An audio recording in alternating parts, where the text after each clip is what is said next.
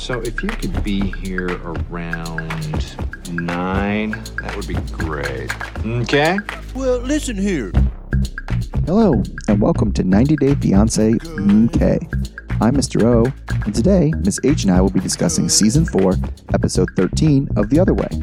In this episode, Gabe's family gets to Colombia for the wedding, Debbie makes a quick decision about her future with Osama, Mohammed tells his brother about a possible move to the U.S., Johan measures himself up against Danielle's ex, and Rishi's family finds out about his engagement to Jen, as well as Jen's age.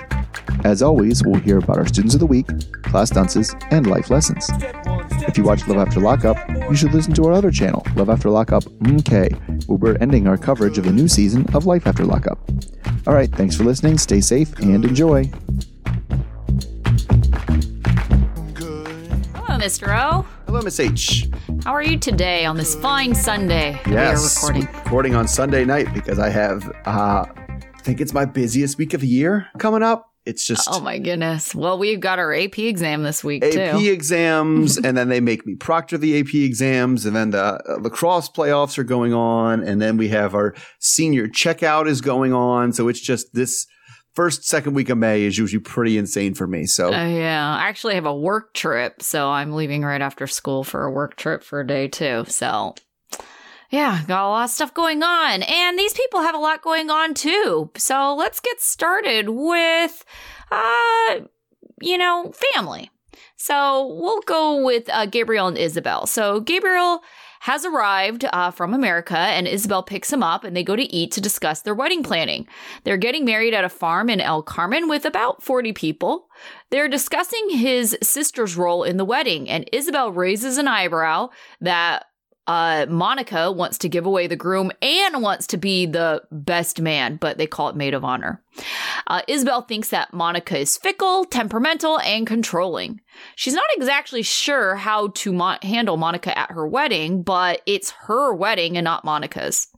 Gabriel tells Isabel that his mom wasn't happy that Gabe had kept their engagement a secret from her. Gabriel says that Monica is worried about the business and wants them to get a prenup.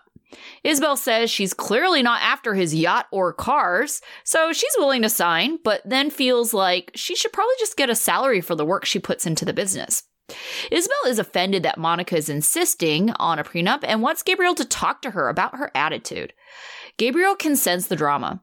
Isabel says that it's her wedding, her family, and her home, so Monica needs to have more respect and be on the same page.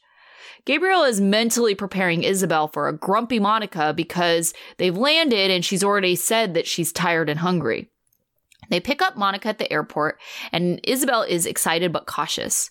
Monica notes immediately that Isabel doesn't speak any English.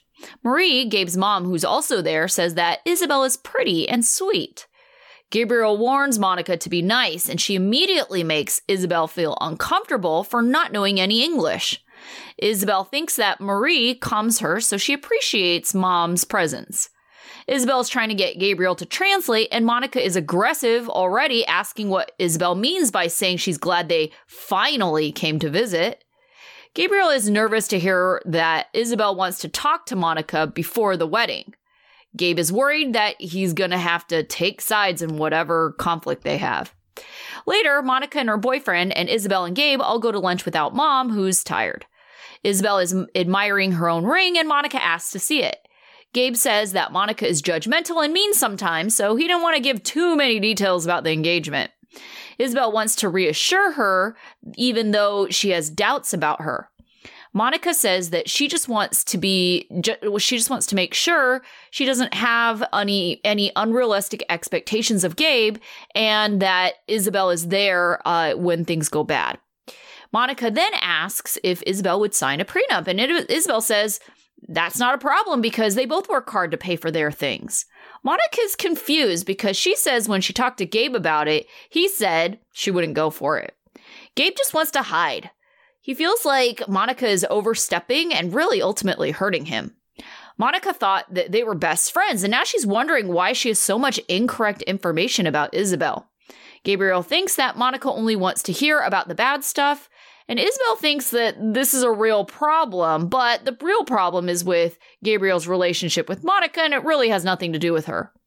Isabel starts crying, telling Monica her family really loves Gabriel, and Monica cries to hear that because she's relieved to hear Gabe is loved and taken care of so far away from home.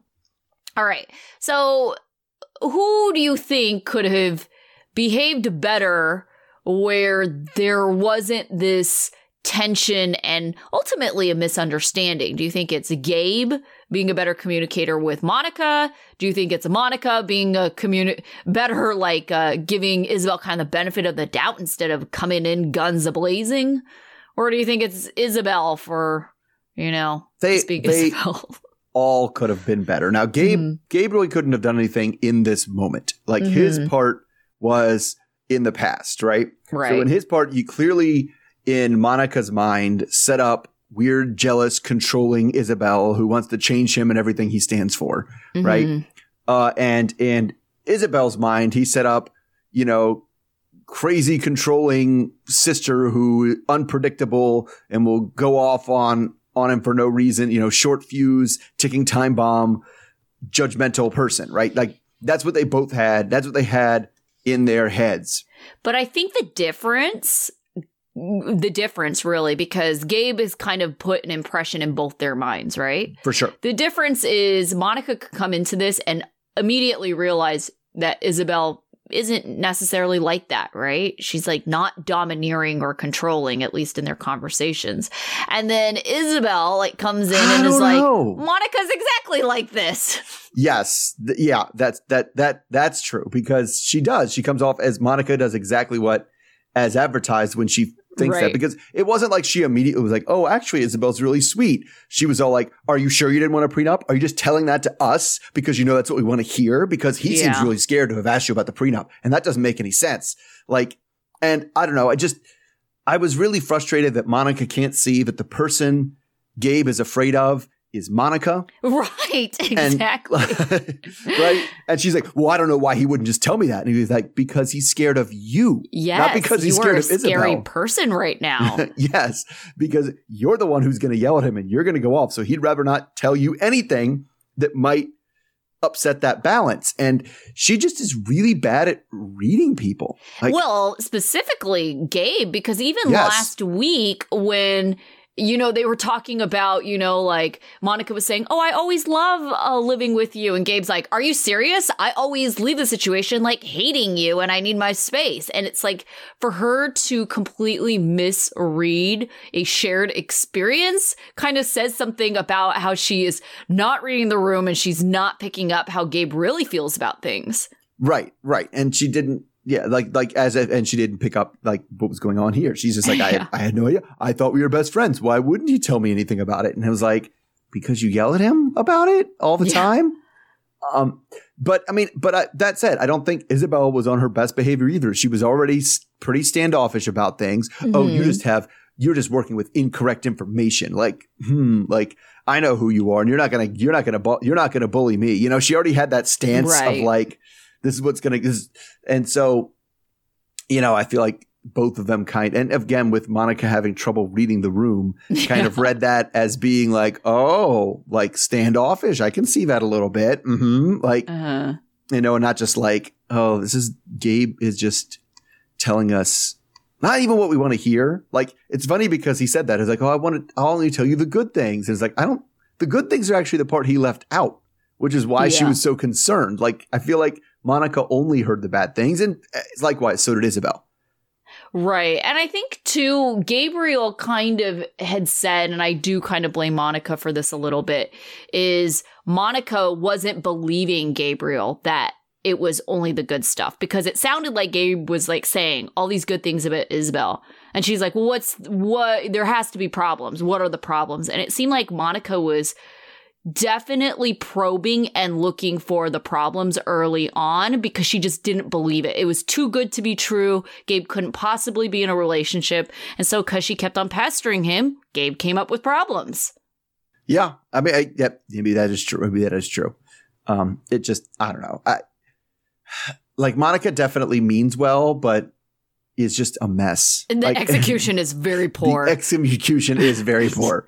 Yeah. Like I do think she's trying to be out there looking for Gabe's best interest, but she does it but I think she does. She does it in a way that sabotages everything he's trying to set up. Right. Because it comes off as very aggressive, her line of questioning, right? And I understand, yes, you want to get these questions answered. They're important questions, like questions about values, questions about, how you're going to value and treat Gabe in the future. But it's even like her tone. She's just so aggressive about it. Yes. That it comes off, especially since there is a language barrier, it comes off as very hostile. It comes off like she's being mean and doesn't like them. And it's just like, you get that it's coming from a good place, but it doesn't come off that way. Yeah, I mean, I just also feel like there's ways to get around to people's values, people's, sure, how they feel about their family that isn't direct questioning them, right? Like where people have a conversation with the person and you'll find out the things you need to find out through regular, normal human interaction, and not this pop quiz asshole. Like, yeah, how do you get along with your mom? Like, it definitely came off as very accusatory. Yeah. Right? Like, why won't you sign a prenup? It very much came off as like, you did something wrong. I'm going to ask you about it. I mean, I do suspect there's quite a bit of, production. Sure. Massaging here as all there is. But this thing where they always come in and be like, I have a bunch of questions I need answered. And so I'm going to ask them as if I was in like an FBI interview instead of just like talking to people. Just talk. Right. Just have a conversation. All right. So let's go on. I only had 2 groups this time. I'm going to go with the one that was much shorter. So that's Nicole and Mahmoud. Mm-hmm. So we only see Mahmoud this time, and we see him with his brother Ahmed. And they're at the cafe, of course, that's only for men, playing dominoes. Since Ahmed used to live in China, Mahmoud wants to run past him the idea of moving to the United States like he discussed with Nicole last time. So Mahmoud kind of says that, he's come around to the idea because he feels like Nicole has been trying really, really hard for 4 whole years to adjust to life in Egypt. So maybe it's his turn to try to adjust to a different life. So Ahmed asks about the visa when the process, and as we know, that can be quite a lengthy process. And in this case, it would be a spousal visa because they're married. But he's hoping that they could get it all done in about a year, which, depending on what we've seen, Ahmed tells him that in this time, he should really think about some things. Things like how much he'll miss the people in Egypt and how much he'll probably feel out of place in America. So he says he's not trying to talk Mahmoud out of it, just to, give him, food for thought. So Ahmed thinks that things are, privately in an interview to us, he thinks that things are way too different in America for Mahmoud to handle, and he won't last long before coming back. So that brings us to the issue that's always the issue. Well, what about the clothes in America? How is she going to dress in America? And Mahmoud just assumes, well, Muslim here is Muslim there is Muslim everywhere, so she'll dress exactly the same. And it doesn't matter what anybody else wears. And what world planet is he living on? Yeah.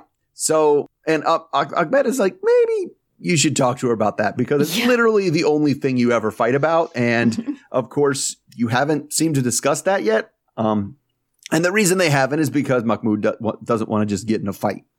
So Ahmed says the secret to a successful marriage is just always agree about everything, right? Just agree. And I think he was being a little facetious when he said it, but he was like, yes, you have to, at the end of the day, after the discussions, after the compromises, after everything, you have to come to an agreement. You can't just leave everything as a disagreement in perpetuity. Right.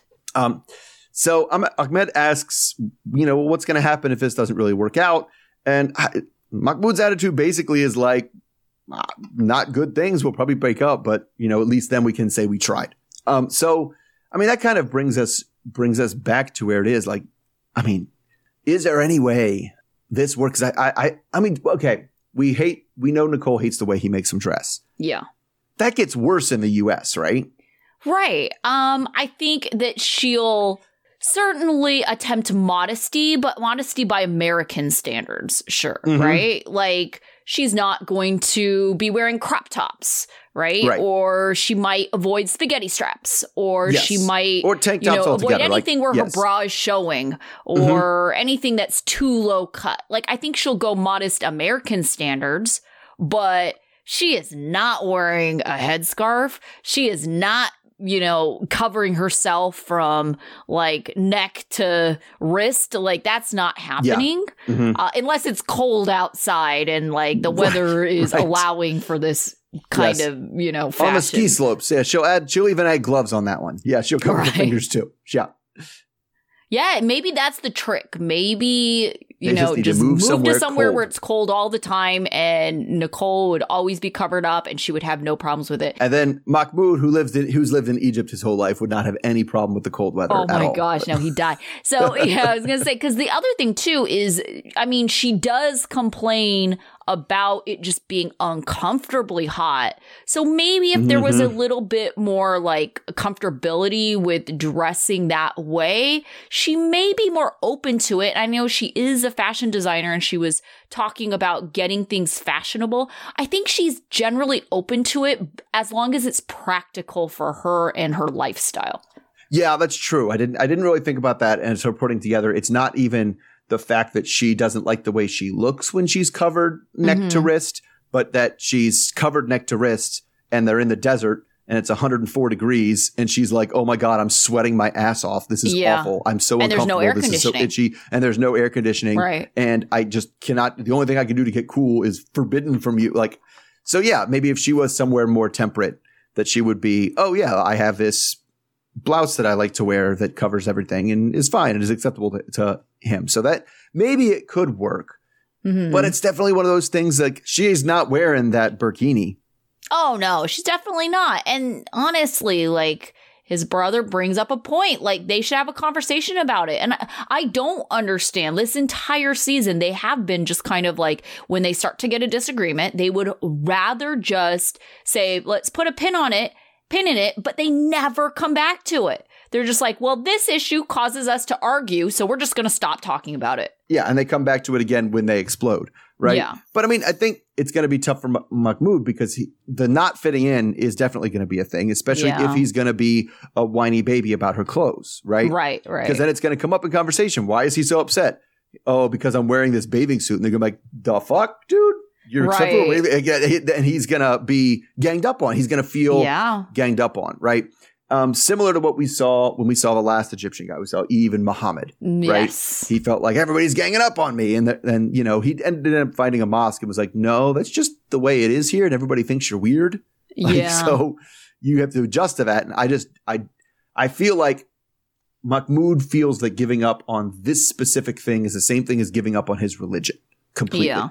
Yeah, I agree with that. But I think it was eye-opening for Muhammad and Eve to meet other like Muslim people in the mosque who had a very similar, like background as him, but they adapted better by being more open-minded, and they kind of told him so. Like, that's not how it is here. Like, you're going to be unhappy if you're stuck in your ways thinking that this should be exactly like Egypt is. Right. Because that's where they're messing up, right? You can't move somewhere else and expect it to be exactly like where you moved from. Same as Nicole. She can't move to Egypt and expect it to be as liberal and progressive as America in terms of fashion. That's just not happening. And I do think Mahmoud would be okay with the other women, being dressed, because he's always said that before. You're not my wife. I don't care. Yeah. I'm not, that says nothing about me. But he does have to understand that he's not, when he is asking that, he's asking his wife to not just behave the way he wants, but to also behave outside of the cultural norms of where she's from. In where she's from. And that's like many, many layers of difficulty. Yeah. All right, let's move on to Danielle and Johan. So Danielle gets home after her meetup with her ex, Talon. She says she's had a good day, but she expects Johan to be difficult because of what she did. So Danielle asks Johan to help her cook. He is surprised that she's going to cook, and Danielle is hoping that this will put him in a good mood so they can have a conversation about her outing.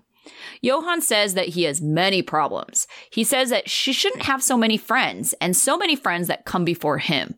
He says that he always puts her first.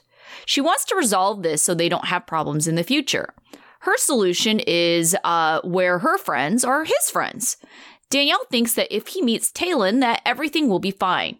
So he finally agrees to meet her friend. Danielle thinks that Johan will see that Talon's a good person who isn't trying to get with Danielle. Johan says that he does want to see for himself what the situation is, as Danielle tries to be affectionate with a very reluctant Johan.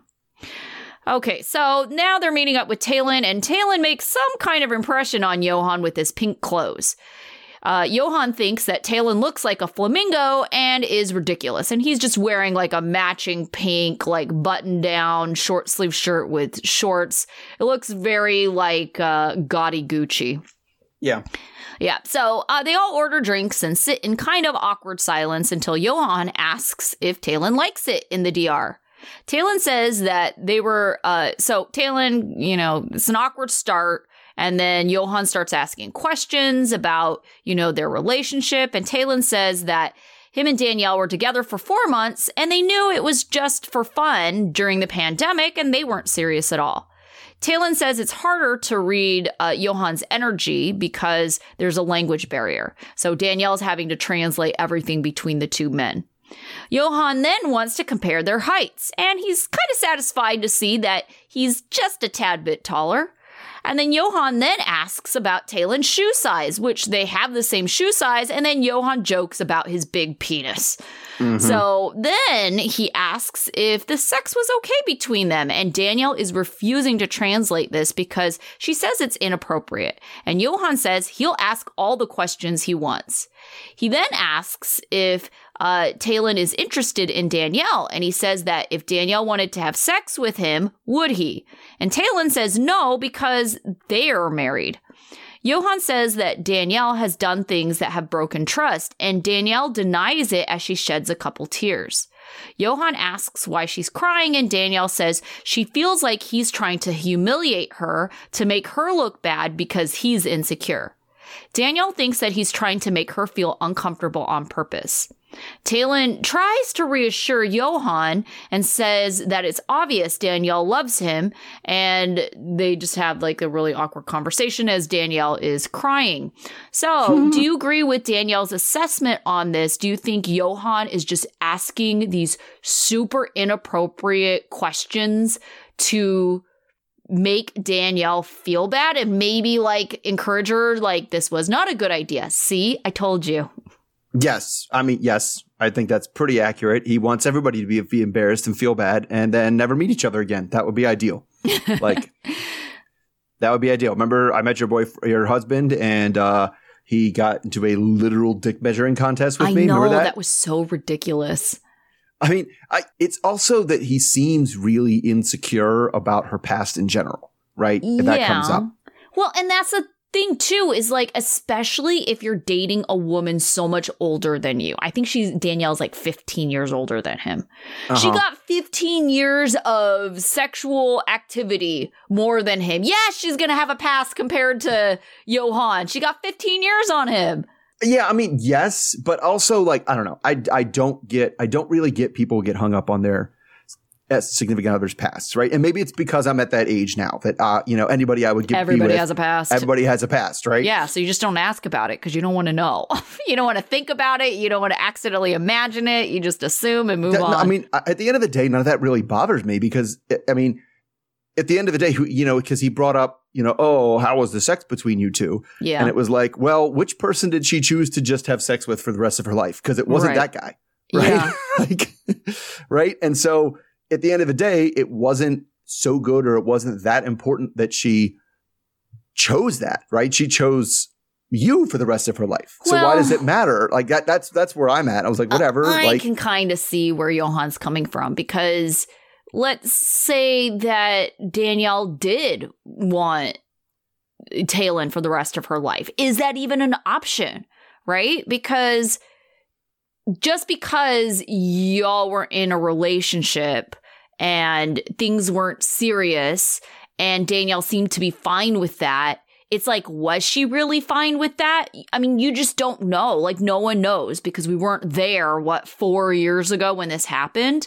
It could be that because Talon's young. He's a pro athlete or whatever. It wasn't even 4, because when was this filmed? versus they said it was during the pandemic. So that would have been Right. 2020. Yeah. Right? Yeah. So it's just like, you don't know, like that guy could have just been messing around and been like, oh, well, we're in pandemic times. I need a live-in lover because where else am I going to get some at this? I mean, that seems pretty accurate as to what was going on. They were like, you need somebody to have sex with. I need somebody to have sex with. Yeah, sure. Let's be live-in lovers. And so I feel like, but from Talen's perspective, like I could certainly see him thinking this is an ideal situation. And maybe could it be that Danielle really was like, I know that this is our situation. I accept it and I'm going to go along with it, even though I want something more. Like we don't know that. And so that's why I feel like you're not going to necessarily reassure Johan that, oh, yeah, this relationship meant nothing. It's like, yeah, you say that now, but you don't know how Danielle felt. And I guess it is different, too, than if I imagine, my current partner's past, right? Mm-hmm. Because she's not going along being like, here's the last person I had sex with. We're best friends. Like, we're going to be with each other all the time. Isn't that regular and normal and fine? That is a little different than just being like, well, whatever. People have pasts and, we deal with that. To be like, she's actively like bringing the past in. But his way of dealing with it is just ridiculously immature. Oh, right? Yeah. But he is young. And I think we keep forgetting that because he's just a large man. And so he kind of looks a little older. But this guy is like, what, 28, I want to say? Like, he's in his late 20s. Super young. I mean, compared to us, it is. But I feel like when I was 28, I felt like I had things together, but I also had 2 kids. Oh, I was going to say, let's be real here. This guy was a fuckboy before Danielle came around. And even then, it started off like fuckboy style, right? He was some 100%. Yeah. guy at a resort, that worked there. So, I mean, I don't think he is capable of being mature right now. Maybe give him a couple years. But right now, like none of this like immature behavior surprises me. No, I mean, yeah, the other thing too is like he immediately was like, oh, this guy. Oh, he's wearing pink. Yeah. I'd never wear that. I would never wear that. It's ridiculous. You look like a flamingo. You look like a flamingo, man. Like he's just, and to me, it's like, it's funny that I know what he's trying to do there. Mm-hmm. But as a person who's a little bit older, who's a little bit more mature, I'm just like, wow, that is extremely an insecure dude. Yeah. Like if the first thing you're doing is like, I'd never wear, he looks like a flamingo. I would never, I'm way more manly than that. I'd be like, oh, You don't think you are, do you? I don't think you think you are. Yeah. You're talking a big game. All right. So that brings us to, oh my goodness. This one was long. Jen and Rishi. Yeah. All right. So everyone's in the car with the translator who we met with last time and now they're ready to go. Jen feels kind of bad for the translator because this whole situation is going to be a weird mess. And the translator kind of agrees. She's like, this is going to be a weird thing to translate. So Jen says the first thing she wants to get, like when they get there, is all like the details and the data for all the arranged marriages. I want the number of women that were proposed, the timeline of when they were arranged, like what's going on. And if the answers are to my satisfaction, then we'll see if Randy's going to, tell everybody that we're engaged. So Rishi's belief in astrology be damned, no matter what the astrologer said. Yeah. So Rishi knows that they are coming to ask the questions about the arranged marriages, but not that they might blow up the engagement news. So he's hoping that the meeting with the family is going to clear the air regarding the arranged marriage situation. So then they come, and then after that, they can move on to the engagement news according to the astrologer's schedule. So he thought it was unfortunate when they came in that they brought a young, beautiful translator with them because the family's going to think she's like a bride that they're proposing. Like, they're just going to be like, what about this one right here? Like, it was funny because like literally nobody saw this woman translator wasn't like, oh my God, she's beautiful. Like everybody was like, oh, okay. But anyway, mom comes in for some introductions and some tea, and then his uncle comes into the conversation too. So they get right to it, and mom kind of has an idea what conversation is coming, something about the arranged marriages. So Jen asks like, well, how many women has Rishi rejected? And mom says that there were proposals long ago, but he just like brushed them aside and told that and didn't even really look at them. He says, she says Rishi didn't even see the girls. He just like rejected the whole idea out of hand. Like, I don't need to see that. And it was a while ago. So Jen is now getting the idea of it. Oh, this was all like kind of like informal, like preliminary stuff, the stuff that we knew last time. Yeah. Like preliminary, hey, we're thinking about it. And he was like, no, you're fine. Rather than some sort of weird formal process. So then things start to get, so things are okay right now, but then things start to get weirder because Myra starts to questioning with asking Mom, like, well, don't you wonder why we have so many questions? So Mom assumes that Rishi must have found someone if they're asking about the arranged marriages, but she assumes that it's somebody through modeling or through the gym. So then Randy speaks up and says, I have something to say to everyone in the room. She says, I'm here to support Jen in figuring out her relationship with Rishi, who she's in a relationship with. And how to deal with their pending announcement of their engagement, because they're also engaged. Wow. So now that was all in English that she said that. So Rishi's really nervous because he knows that if he was the translator for that, he would just not translate that. Like, nope. But it's out of his hand now. So the translator does as promised and just goes ahead and translates more or less word for word. And then at all the time they kind of focus on, everyone's reaction. And my favorites was Rishi because he looked like he was just trying to claw his face off. Like his hand was just like in his eyes. He was like, oh my God. So now that the cat is out of the bag, there's nothing Rishi can do about it. Mom doesn't have it, is shocked out of things to say. And the translator asks if she says anything. If she eventually tells Rishi that he never told her any of this, then she tells us in an interview that she was just totally shocked, like dumbfounded. So she even thinks that maybe they're joking because what? Just shock. So eventually, though, back in the room, she says that she feels good. So if Rishi loves this woman, what can she do? But she also wants to kind of know, well, how is this going to work? How are we going to communicate if Jen can only speak English and I don't understand a word of it? So Mom wants to have a conversation with Rishi about everything she learned. And Randy seems the most excited for the news. Even when Jen is like, this is really awkward.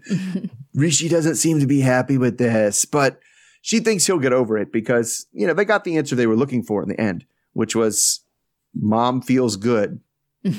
So Rishi tells us that he's happy that Mom says she's okay with it. I feel good about this. I feel okay. Really, really gruesome legs in the next few minutes. So Rishi tells us he's happy that Mom said, I'm okay. But on the other hand, Jen totally went over his head and ruined his plan. And that's pretty shitty. So the uncle chimes in and asks, well, where are you all going to stay once you get married? And Jen says that she would like to live in Mumbai, but it's kind of an open discussion. So really quickly and without any kind of to-do, they also just drop the bomb that she's not living in. She doesn't want to live in the joint household. So the uncle is less happy with that. He's like, well, who's going to take care of a house when Rishi's gone? That doesn't make any sense. He's the caretaker. I can't do that. So the American women are not so happy with this part of the discussion, but soon excuse themselves so Rishi and his family can talk privately. So Rishi walks them outside, and Randy says that he hopes he can forgive her for being so forward and dropping the engagement news.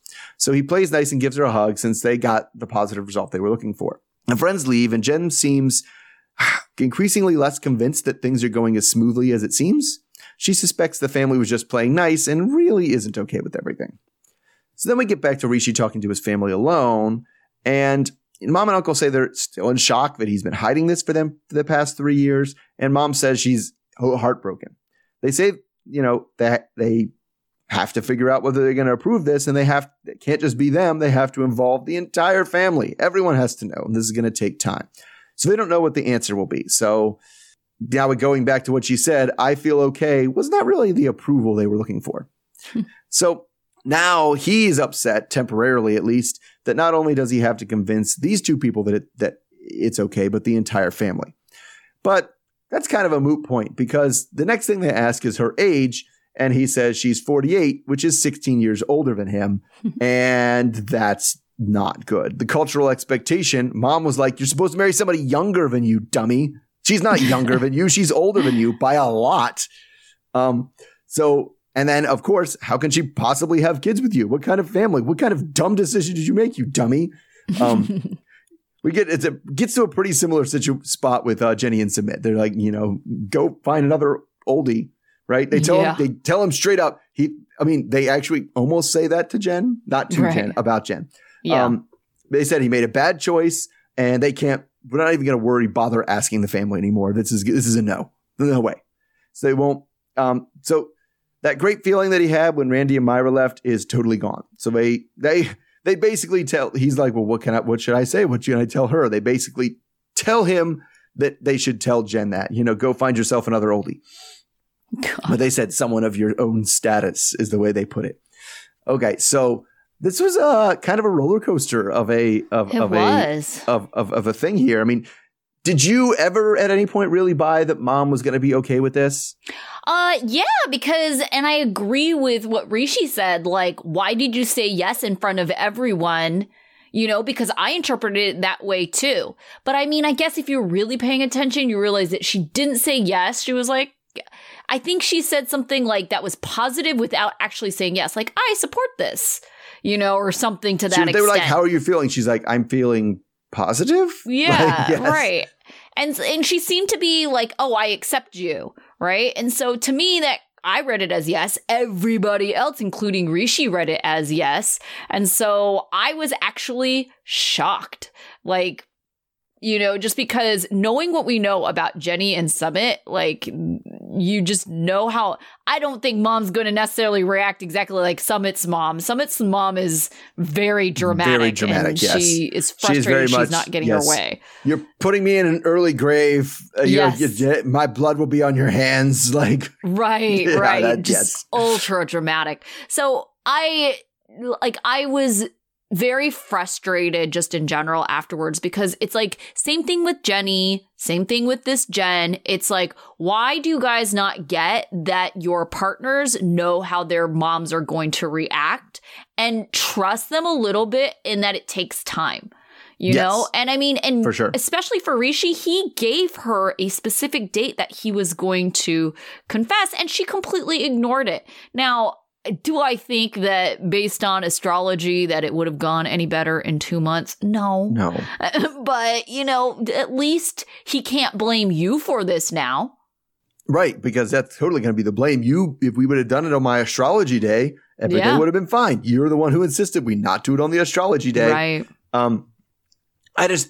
I wasn't surprised. Like, I literally was like, Mom was like, okay. And everybody was happy. And I was like, I think Mom just didn't want to fight in front of the white people. And she's going to wait till Rishi comes back alone. And it's like, what in the damn hell are you doing? Even still, she maintained her composure pretty well. Like, she didn't seem angry at all. It was like very matter of fact. Like, no, this person's too old. You need to pick someone else. Yeah. I mean, and the words were harsh. Like, when it went to the old, they were very much like, what were you thinking? This is impossible. You crazy, crazy person. Right? You irresponsible, like, what, you have a whole household you're supposed to be taking care of, and this is the person you pick? Seriously, dude? Right? Yeah. Like, they made no bones about that. And I think it's funny that maybe it's because Jen's a different race, because they seemed shocked. Like, it seemed to them that it would be plausible that Jen was younger than him. Right? Yeah, that to me was like, all right. I don't know. Maybe just because I'm used to seeing people who are Indian, people who are white, but it's like, you thought that? Right. Yeah. Like, they were like 16. I don't know if they thought it was plausibly that, or just maybe she's a couple years older and okay, we might be able to finesse that. But it was the point where it was like 48. And then when you get to 48, they're pretty clear. Ain't no more babies. Right. Right. And I think thankfully they didn't bring that up, even though that's what they might have been thinking. No, they did. They said, the uncle said it. How are you going to have it? How are you going to have children together? Yeah. Oh, my goodness. Yeah. Because, I mean, if this were, can you imagine if Angela was into an Indian guy? She'd be in there like, I have one good egg. It's still possible. I can make this happen. That one good egg has long since been vaped out or whatever. Yeah. Oh, my gosh. Yeah. But I mean, it was just wildly all over the place. Like they went, from thinking we have our yes 100%. But like, to me, this is an instant breakup. Like, you went over what I told you, and I just thought about it. I thought about it. I put it in context of, and I find sometimes it's easier to kind of conceptualize what's going on. So I was like, what if I secretly got engaged to my partner, right? Mm-hmm. And I was nervous to tell my parents, and I had a plan to tell my parents, and instead, and think of the person. I'm thinking of the person. I know her name, right? Yeah.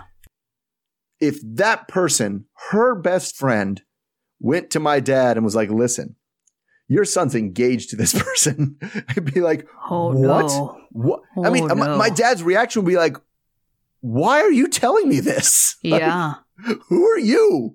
What is going on? This is so weird. Like, and that just the situation was like, and because to me, it was like one thing to, I don't care what you say. I'm going to tell your family because we need to get it out there. Right. If she did that, that's one step. She didn't even have the guts to do that. She made her friend do it sitting next to her. It's so weird. Yeah. It's so weird that I would be like, what is going on? If I was Rishi, I'd be like, what is going on? I can't be with someone who lets their friends like ruin all of our plans that we made. That's no, absolutely not. Yeah. Yes. I can't even believe that happened, but then I can, but I'm not surprised by this at all. I mean, it's definitely like, it feels like middle school. Like, well, you have a crush on somebody. It was like, well, I don't want to talk to them. Well, okay, well, I'll go ask their friend if they like you. Right? Like, why are you doing this through intermediaries? This is not, this is so frustrating. Right. Okay, let's move on to, I guess, our last couple. Debbie and Osama. They were first last week, last this week. Oh, man. Yeah, so Debbie asks if his plan is just to come to the U.S., and Osama explains that his plan is to get a visa, maybe work in Morocco, but sell his art in the U.S. because art is not valuable in Morocco, and he can make more money in the U.S. He says there is no future for him there. Osama thinks that Debbie can help him secure his future in America. He admits to us that he promised Debbie that they would live in Rabat together, although his plan was to really move to the U.S. and live there forever. Debbie says she's not trying to support a man financially or sponsor someone who just wants a visa. Debbie is disgusted that this was his agenda all along, and she's losing all her self-control. She tells him that he's not honorable, and this has never been their plan. Debbie says that she planned to go back to visit the kids in the U.S., but there was no plan for either one of them to move to the U.S. Debbie says it's not about love, and all his words meant nothing. Debbie says they should go, and there's nothing left to discuss. She says she opened her heart just wide enough to get a poem through, and she was dumb enough to read it. Debbie says that she's going to take her stuff and go to the hotel, so she asks him to get her a cab. Debbie says she had good intentions, but now she feels used. She deserves it for believing in him. Debbie gets in the car and tells us that Osama pissed all over her trust. Later, Debbie calls her son Julian to tell him the bad news. Debbie tells Julian that they broke up because he was cruel, and Debbie seems to think it's like literal day and night with Osama because she seems to think that he becomes a different, terrible person only at night. Debbie tells Julian that Osama's main agenda was to get a visa, and Julian kind of in so many words says he told her so. But he is relieved that she found out now instead of later. Julian warns her to stay away from Osama so he doesn't try to sweet talk his way back in. So Julian says that she needs to block him. Debbie says that she's mourning the loss of her best friend, so she's not sure if she's ready to pack up and give up. Julian, on the other hand, tells her to come home. All right, so we kind of see next week is the last episode before the tell-all starts. But we kind of see Debbie wavering a little bit and possibly, wanting to get closure and giving Osama another chance to at least explain himself. But really, what I appreciate about Debbie is she did not mince words here. She made very clear what her expectation is. And she seemed to be perfectly fine walking away because she was so disgusted with him. What do you think changed her mind? I mean, I think production. I mean, that's the obvious answer. Probably. Right? Yeah. We need one more episode, Debbie. Go talk to him one more time. But I mean, if you're playing along with the story, then I don't know. I feel like it's not that long of a relationship, but I feel like there is this tendency to be like, well, they meant a lot, so they deserve more than just that, right? To end it like that. So we'll see how the conversation goes, because the way they cut the conversation and the next time on, they definitely make it sound like, let's give this one more chance. But I don't know that that's the way it's going to go down. Oh, I don't think so either, because we already saw like on the preview tell-all from like weeks ago that it does not seem like they're still together, that there's some name calling back and forth. And so they definitely don't seem like they ended this season on good terms. So, I mean, I think it's pretty safe to say that this couple isn't together. Yeah. I mean, as they shouldn't be. Like, it's crazy to me how quickly he just gave up. Like, he gave it all up, like all at once. Like, it wasn't like it was nothing even plausibly like deniable, try to get back in the good graces, being a little distant, he just gave it up like that. Like, yeah. Well, to be honest, I feel like he thinks that he might have other chances, right? So I don't think he was as in love with Debbie as he made Debbie believe. So to him, it's kind of like, oh, she's on to me. This is going to be difficult. Out, we'll just start over again. It would just be easier for him to start again with someone else, because if love isn't part of it, right? Having this unique, quirky connection, it probably doesn't matter to him. He probably only cares about who is the most naive, least likely to object person that will end up marrying me so I can get a visa in America. Oh, this person's starting to object. Not worth it. On to the next. Yeah. I mean, so basically you think this poem that he gave Debbie, he just hands out online just to everybody, right? Yeah, probably. Like, who bites on my awful, awful poem? But it's like, even his evil plan is ridiculously naive. Yeah. Like, oh, I'm going to go to America because in America, people value art. Oh, like, we saw his weirdo art, like, at the end. It was like, it kind of looked like the outline of, like, an alien.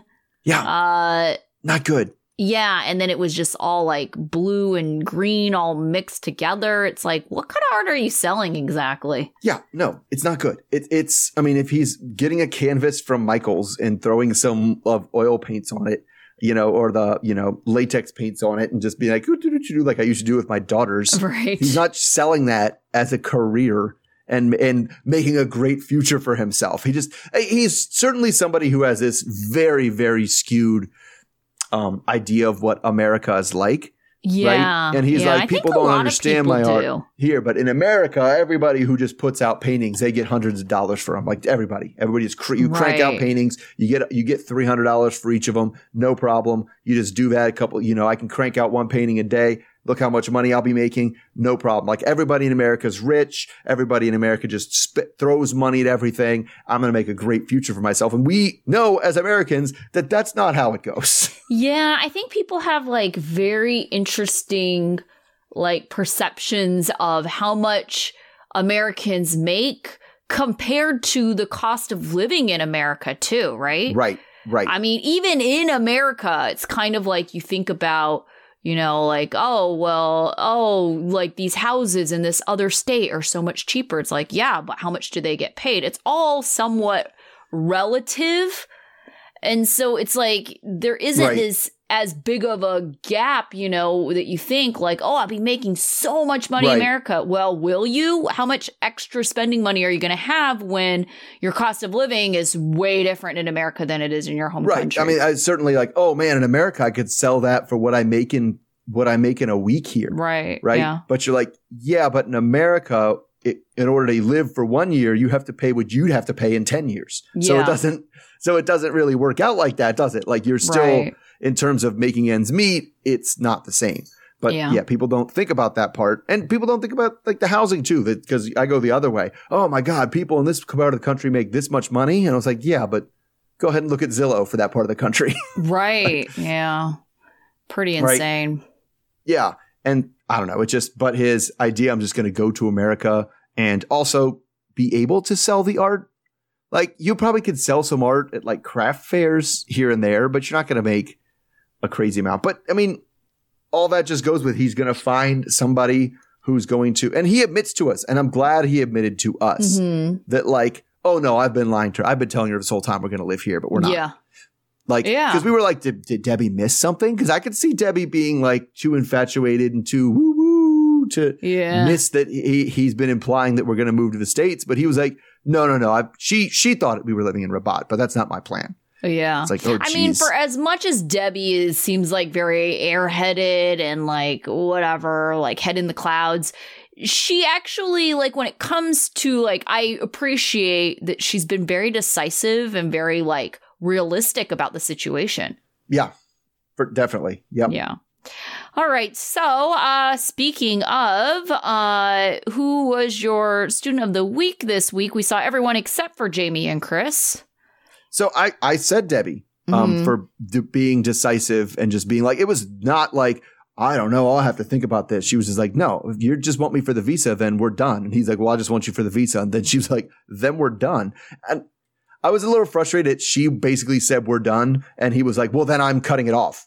And it was like, yeah, no, she just did that. She just told you she was out.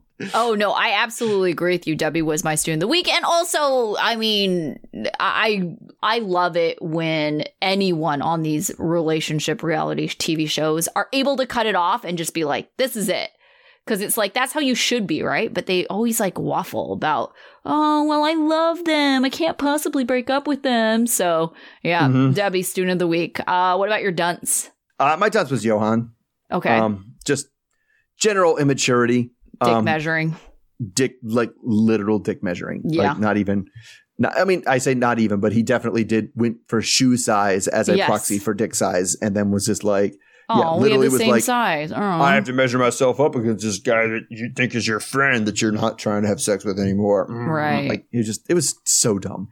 Yeah, I went with Osama again. It's just he was so nasty, and he was very nasty. Yeah, we didn't even really talk about that. Total indifference of, like, okay, bye. Okay, well, I'm gonna leave forever. Okay, I mean, it was definitely like, it definitely sounded like, crap, this one broke. Whatever, fine, I don't give a shit. Go, bye. I don't need you anymore. Yep. Yeah. Like, because he was like, yeah, I'm a creep, I'm a motherfucker, I'm a blah blah blah. It was like, yeah, you are, but you are all those things. Like, I know you were like, I'll never what I say. I'm never gonna win this fight. And this was just him being like, you got caught, and now burn the bridge. Yeah, It was terrible. All right, what about your life lesson? My life lesson is at like Jen and Rishi, and it's never your role to decide how someone should relate to their family. Like, if your that's partner, very true.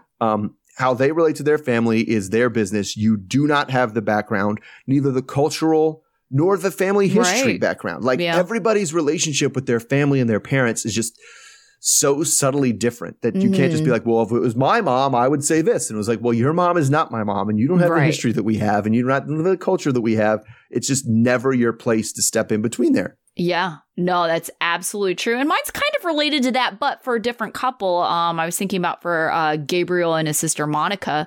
Don't just always take someone's word on a relationship before confronting their significant other. You probably shouldn't even be confronting their significant other. You should see for yourself before jumping to conclusions, being hostile. Monica didn't ever meet really Isabel before this. I mean, over video chat, they said that she's seen her, but she just took Gabe's word like for what it is and started attacking her. Like, see for yourself who this person is. Get to know yourself. Yeah, and she kind of also did. It's like, I don't know, maybe that's random aside, but in Jurassic Park, how they had the dinosaur DNA and they filled it in with the frog DNA. Oh, sure. Yeah, right? I get what you're going with this. She had she had some of the pieces of DNA of Isabel's relationships and just put onto it all of his past relationships and completed the DNA with that, and then made her decision based on that. Yeah. So, yeah. Yeah. Also, probably shouldn't be confronting someone else's significant other. Because that's the thing, too, is we're all adults at this point, right? Right. Like, I would hope so. And it's not on you to have to defend other adults. It's on them. Yeah. If they need my support, I will give them my support. It's not my job to vet them and like, well, I have to see if you're good enough for me. It's like, actually, it doesn't matter if they're good enough for you, Monica. It's Gabe's decision. Right. And if they choose that person, I mean, you could disagree. Absolutely. It's your right to disagree. But to like confront someone on behalf of someone else is just absurd. Mm-hmm. It's true. Yep. All right. So we have one more episode of the regular season before we have our tell-alls. So we will be back same time next week then. That's right. Talk to everybody then. All right. Bye. Okay. Bye.